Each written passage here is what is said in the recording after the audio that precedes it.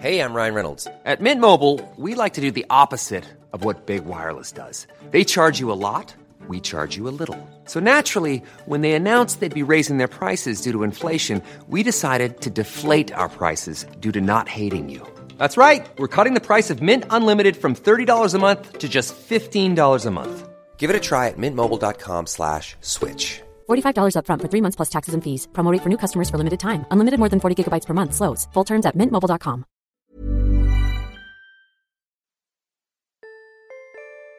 This is the Naked Genetics Podcast, taking a look inside your genes.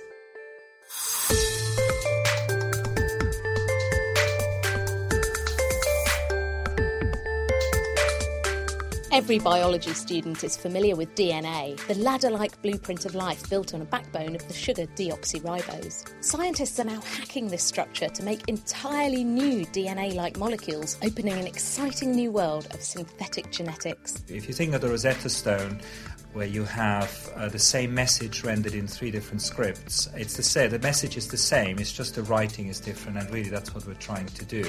Plus, we find out what happens when music has sex, discover why the X chromosome is more than just a number, and our gene of the month is the unfortunate Ken and Barbie. This is the Naked Genetics Podcast for July 2012 with me, Dr. Kat Arney, brought to you in association with the Genetics Society, online at genetics.org.uk.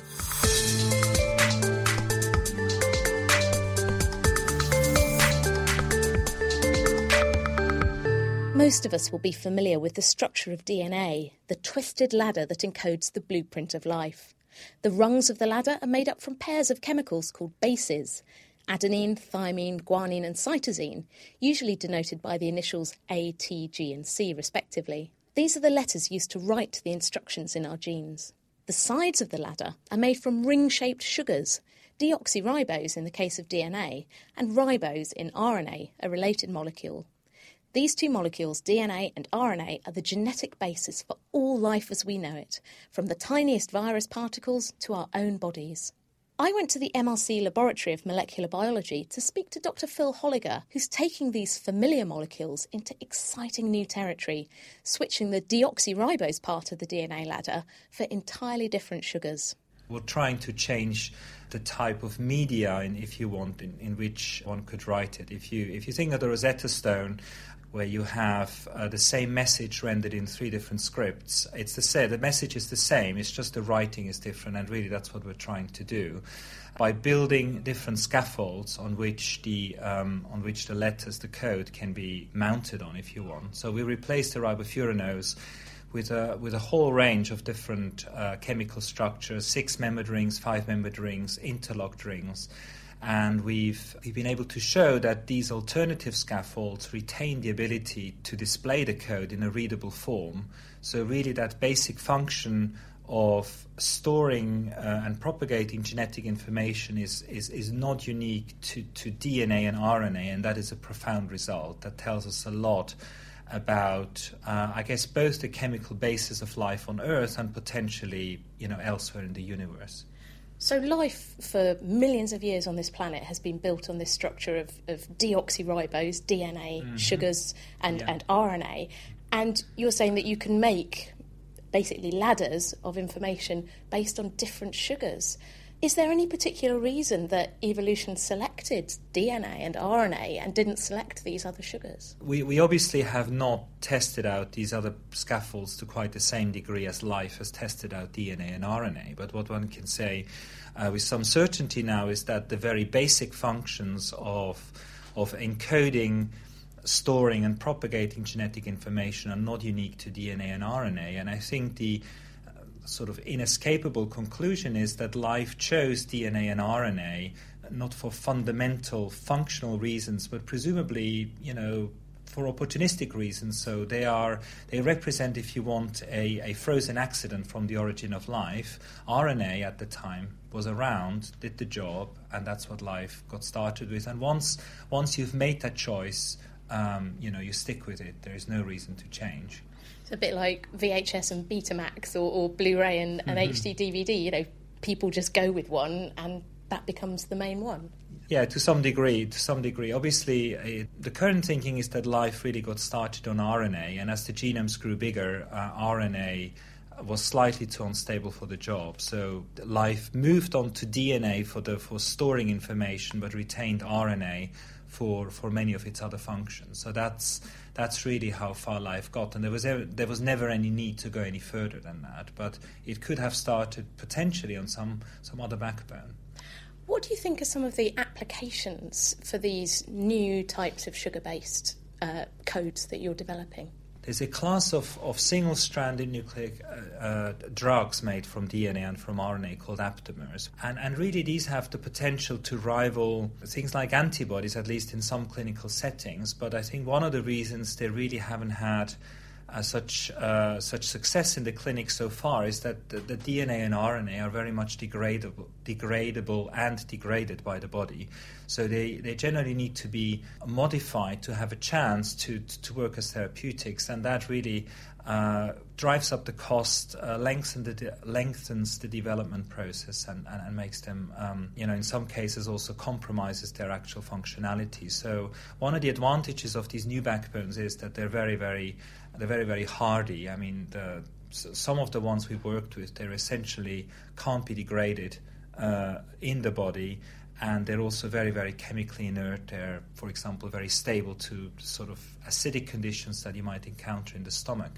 The hope is that we can build much more resilient therapeutics and potentially also diagnostics and other structures from these backbones that will have a whole range of utilities. But if these are basically a life code and they can't be degraded, they can't be broken down, are there risks of putting something like that out in the environment?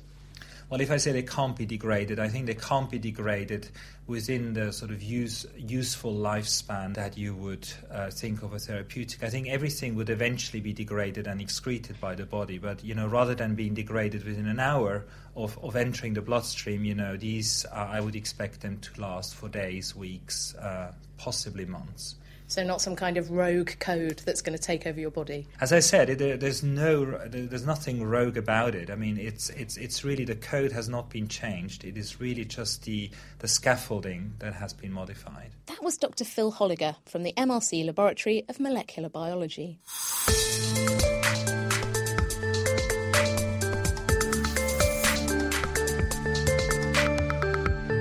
Still to come, we'll be answering your genetics questions, including wondering about the naming of our X and Y chromosomes.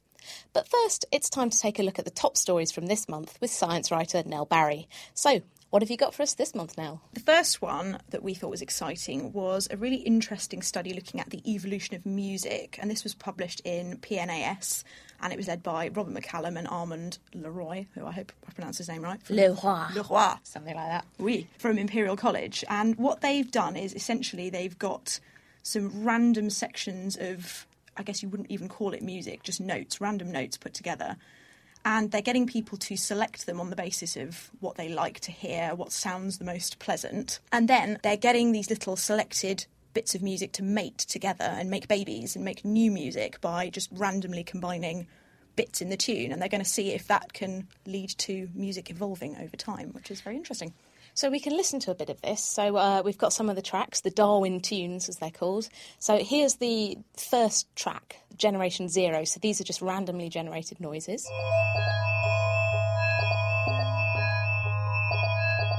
And here we have them after about 400 generations.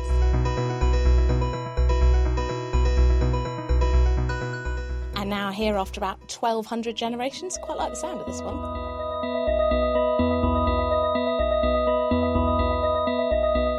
And finally, after about 5,500 generations. So these are really quite long and developed now.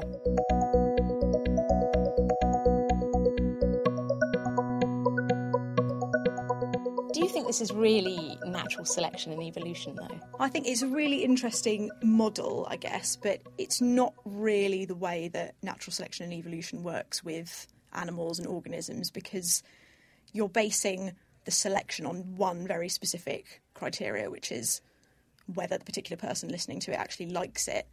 And in reality, if you're looking at an animal in its environment, there's all kinds of other things that will act to select whether it's fit for that environment or not, I suppose. And also, this isn't really over a long period of time, because you'd normally look at how the environment changes over time. What does that do to the organisms within it? Exactly. It's a very split-second thing, do I like this, do I not?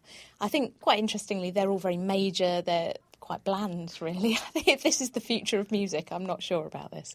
No, it definitely sounds kind of like something out of Pac-Man, maybe. And I mean, I like it from that point of view, and it does sound like real music, I suppose, but it's not going to set the world on fire anytime soon. No.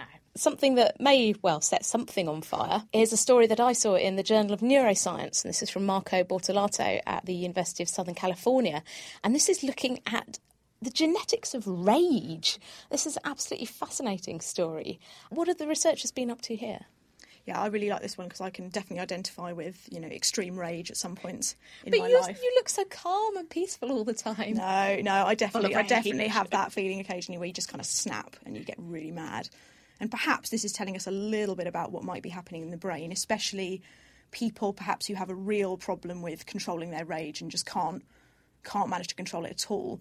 They're looking at a specific receptor which they think might be malfunctioning and over-functioning perhaps in people who are very hostile. And they've looked in mice. So this is really early stage stuff. But they found this receptor is faulty in mice that are very, very hostile.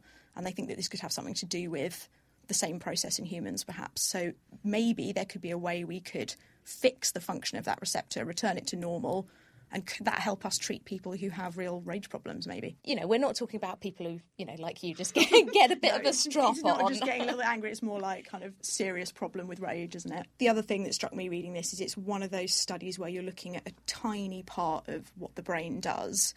And it's really interesting and it's telling you something, but it really needs to be part of the whole thing. And when you're looking at things like behaviour, it's usually not as simple as switching one thing on and off and switching that behaviour on and off, because there's so many different aspects to it. And they talk about risk factors as well. So the way you're brought up, the kind of environment you live in when you're a child has a big effect on the type of rage response you might have to things. So that's really got to be taken into account as well. So it is really early days. But it's interesting to see how these things are similar in mice and humans always, I think.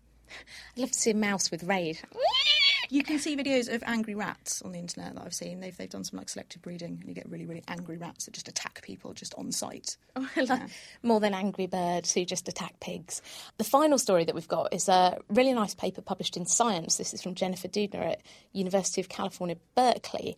And I love this just because of the potential of this story. And this is researchers who've been looking at bacteria and looking at how bacteria use certain molecules like molecular scissors to snip up their DNA and glue it together, and helps them develop different characteristics to help them survive. But they've actually looked at these molecular scissors and found out how they work, and they think that possibly you could use this technology to make programmable scissors. So you could cut up human DNA, animal DNA, and basically glue it back together in any kind of way you like. That's pretty cool. I mean, I think it's kind of what I think of as genetic engineering. I guess you think, you'll just put together whichever bit of the DNA that you want. But actually, in reality, that's not really possible yet. So I suppose this is taking us a little bit closer to real designer genetic tailoring, or whatever you might like to call it. So I remember when I was in the lab, and this was some time ago now, so things may have changed. But if you wanted to do genetic engineering and stick different bits of DNA together, you had to look at the sequence, and there were only certain sequences that you could cut using enzymes. Things have probably moved on now, but I think there is some restriction in the sequences that you can cut and glue together. So having a different set of technology could really be exciting. Yeah, and I guess the sort of eventual implications of that would be that you could create these kind of designer organisms, like maybe bacteria that degrade nasty environmental toxins or produce things that we need for drugs, or all kinds of exciting applications, because we know that bacteria and fungi have all these abilities, and it's just about, could we harness them to do the things we want, I guess. Watch this space, I think, because it is still very early days for that. But thank you very much. That's Nell Barry, science writer. And now here's our roundup of the rest of this month's genetics news. An international team of scientists have discovered a new gene in the flu virus, despite it being 30 years since the flu genome was first decoded. Writing in the journal Science, the researchers found the gene by analysing patterns of genetic change in thousands of different flu strains, including the notorious 1918 Spanish flu. The new gene, called PAX, helps to control how the body responds to the virus by damping down the immune response to infection. The discovery is surprising not only because the flu virus has just 12 genes, so finding a new one is a big deal, but also that PAX seems to reduce the impact of viral infection rather than enhance it. The gene was discovered lurking inside another gene and is only read or transcribed due to occasional slips in the cellular protein-making machinery, which is why it had evaded detection for so long. The scientists think their finding will help to shed light on why different strains of flu cause more or less severe infections and could pave the way for future antiviral treatments. New research led by Jordi Garcia Fernandez and Manuel Irimir at the University of Barcelona and published in the journal Nature Scientific Reports suggests that genetic cut and pasting could have been the driving factor behind the origin of vertebrate limbs. The scientists compared the hedgehog gene in simple invertebrate fish-like creatures called Amphioxus with the version in zebrafish, which are vertebrates because they have a bony spine. The team discovered that an event called chromosomal translocation, where 2 bits of DNA in the genome get accidentally cut and pasted next to each other, led to the vertebrate version of the hedgehog gene, that sonic hedgehog, being switched on in a new part of the body, which eventually evolved to become the limbs. Hot on the heels of last month's announcement of the full sequence of the tomato genome, plant researchers at the University of California, Davis have discovered a genetic tweak that could make bland supermarket tomatoes taste more like classic heirloom varieties. Publishing in the journal Science, Anne Powell and her team searched for transcription factors. These are proteins that switch genes on and off that are involved in controlling quality and colour as tomatoes ripen. The team focused their attention on tomatoes that are unusually dark green before ripening and discovered that these plants carried a particular version of a gene called GLK2. The gene is involved in the development of chloroplasts, the tiny power stations inside plant cells that convert sunlight energy into food. Tomatoes carrying this genetic variation have higher levels of sugars and other naturally occurring chemicals, making them tastier as well as healthier.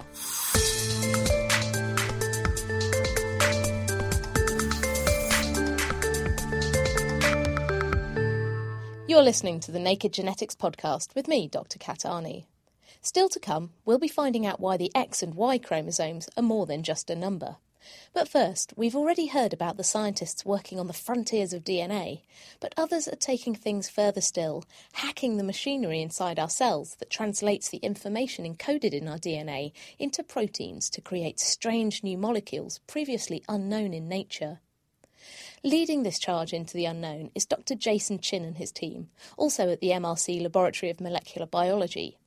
He's using genetic engineering to create modified ribosomes, the molecular factories in our cells that put together chemical building blocks called amino acids to make proteins. We've been interested in making a new version of the translational machinery that allows you to put together, assemble new proteins composed of new amino acids. And the way we've thought about doing this is really to think about building, if we think about the translational machinery that normally makes proteins as being like a factory that essentially assembles a series of beads onto a string, with the beads being amino acids, and you want to put them onto the string or the necklace in a defined sequence. What we've been able to do is to really think about building within the cell a new factory that allows us to build entirely new types of necklaces with new types of beads. And so at the molecular level, that involves creating a new version of the ribosome itself and new amino acid tRNA synthetases and tRNAs that can recognize new amino acids and put those new amino acids onto tRNAs. This seems like quite a challenging thing to do. I mean, some of the molecules you're talking about are quite small, but ribosomes are enormous. How do you go about rebuilding a ribosome? To give you an idea of the scale, I mean, these are macromolecules in the cell, so these are molecules that are on the nanometer scale. So it's true that a ribosome is large relative to an atom or relative to a small molecule, but it's still small relative to a person or relative to a cell. And so what you have to do to engineer these components of the cell is to really use the ability to engineer the genes that the cell uses to make those molecules. So in the case of creating a new version of the ribosome, what we've been able to do is to create versions of the genes that the host cell machinery uses to then assemble ribosomes, but to put in new versions of those genes and then to use the cell itself to assemble new versions of the ribosome, that we would like the cell to be able to build.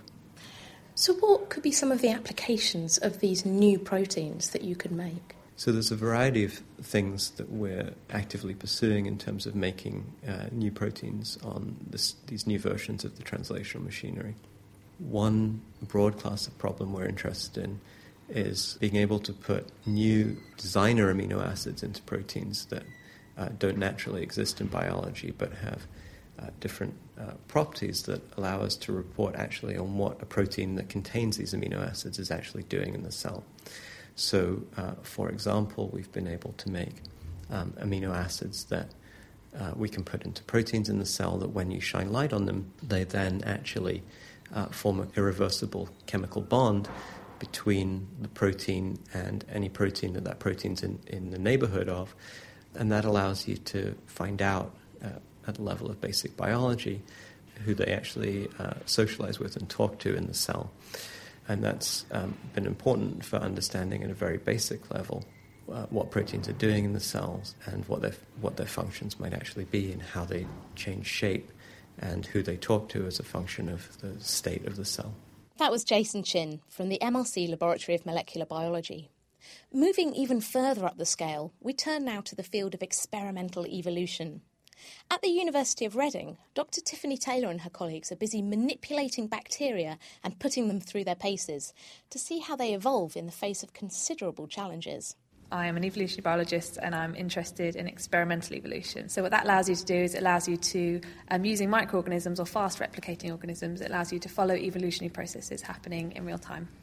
Because normally when you think about evolution, you think about millions of years, populations, stuff takes a long time.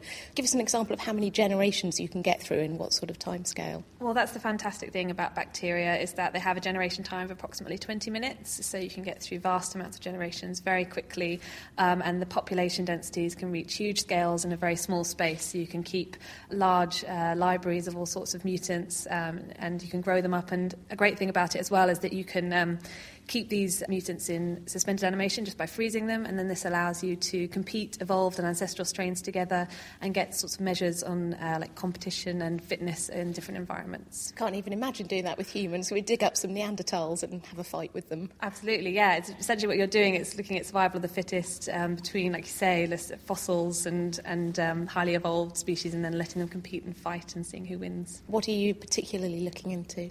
Well, at the moment, I'm looking at the evolution of the novel genetic code.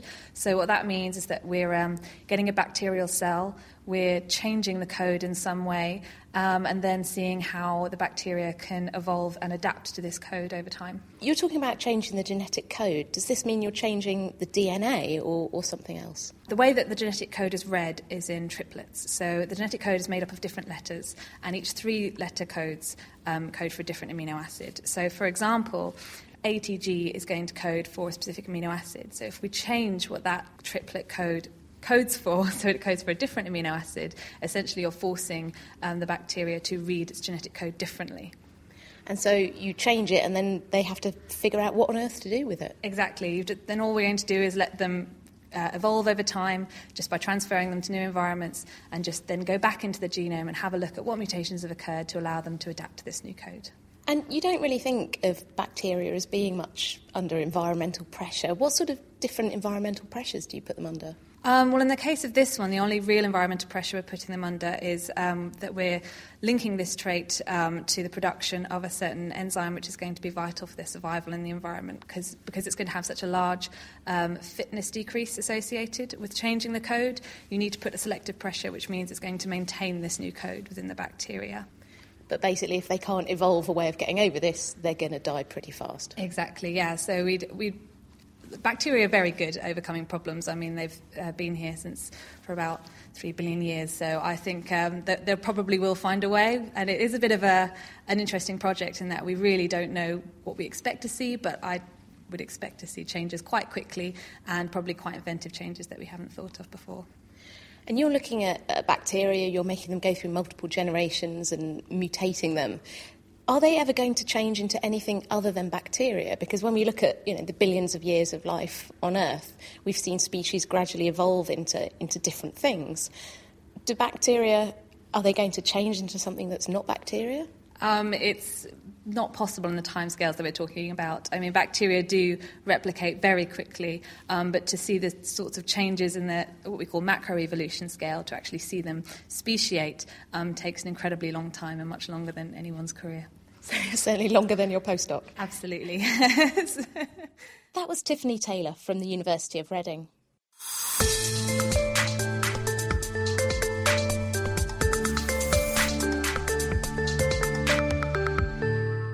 Coming up, we'll be getting to the rather pink and plasticky bottom of the Ken and Barbie gene. But now, here to answer your burning genetics questions is naked scientist Louise Anthony. With me this month is Dr. Robin Hesketh from the University of Cambridge. And our first question is from Neil Denham, who asks, why do we use the letters A, C, G and T for DNA? And why are the chromosomes called X and Y? Are they not DNA? Well, hopefully we've already answered the first part of that question. A, C, G and T are for adenine, cytosine, guanine and thymine, the 4 bases that make up DNA. But Dr. Hesketh, why are the chromosomes called X and Y?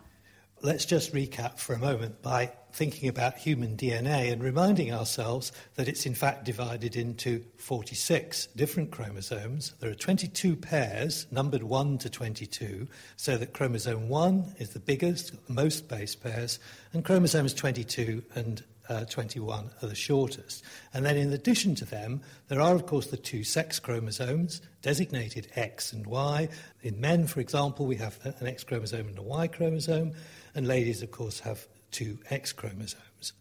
Now, the X chromosome was named following the general rule of algebra, that the symbol X stands for the unknown quantity. The X is nothing to do with shape. If you recall those chromosome pictures, most of them actually look like wiggly X's. Apart, of course, from the shriveled Y chromosome, and its name just followed on from X. Our second question is from Brian Jacobs, who asks, is it true that active genes make up only 3% of the DNA in our chromosomes? And if so, what does the other 97% do?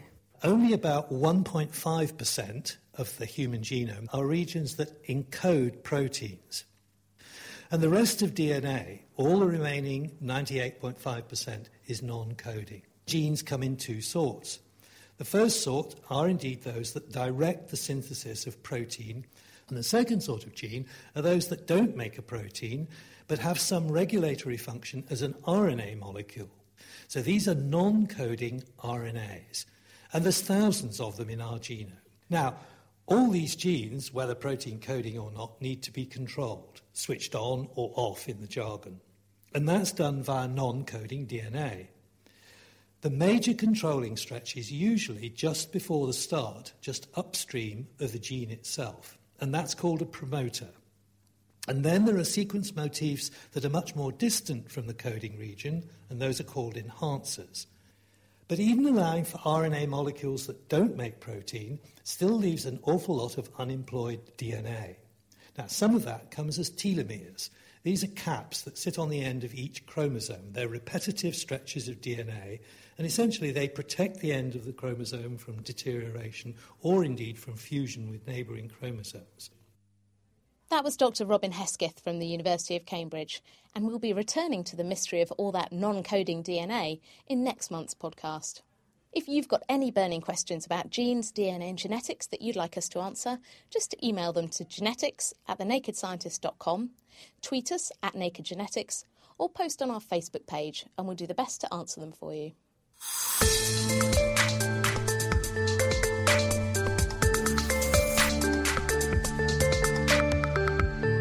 And finally, our gene of the month is Ken and Barbie. Yes, named after the dolls. Like their plastic counterparts, male and female flies with a fault in the Ken and Barbie gene have no external genitals. Their naughty bits start to develop, but get stuck inside the body. The Ken and Barbie gene itself encodes the instructions to make a transcriptional repressor. This is a protein that prevents genes from being switched on. Ken, as it's usually known in the trade, sits on genes involved in making a fly's genitals and keeps them switched off until the precise moment they're needed. Luckily for us, there's no human equivalent of Ken and Barbie, although it's distantly related to a gene called BCL6, which is involved in lymphoma. That's all for now. I'll be back again next month finding out how advances in DNA sequencing technology are helping us to understand the secrets within our genome and reveal the role of genes in human disease. If you've got any questions or feedback, just email me at genetics@thenakedscientist.com. You can also get in touch through the main Naked Scientist Facebook page. That's nakedscientist.com/Facebook, or by tweeting @NakedGenetics. Don't forget that every episode of the Naked Genetics podcast is available via iTunes or online at nakedscientist.com/genetics. The Naked Genetics podcast has been brought to you in association with the Genetics Society, online at genetics.org.uk. I'll see you next month for another peek inside your genes.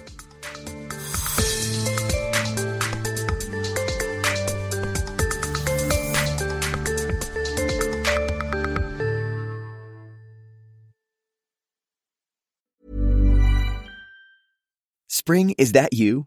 Warmer temps mean new Allbirds styles. Meet the new Superlight collection, the lightest ever shoes from Allbirds, now in fresh colors. These must-have travel shoes have a lighter-than-air feel and barely-there fit that made them the most packable shoes ever. Plus, they're comfy right out of the box. That means more comfort and less baggage. Experience how Allbirds is redefining comfort. Visit allbirds.com and use code SUPER24 for a free pair of socks with a purchase of $48 or more. That's ALLBIRDS.com, code SUPER24.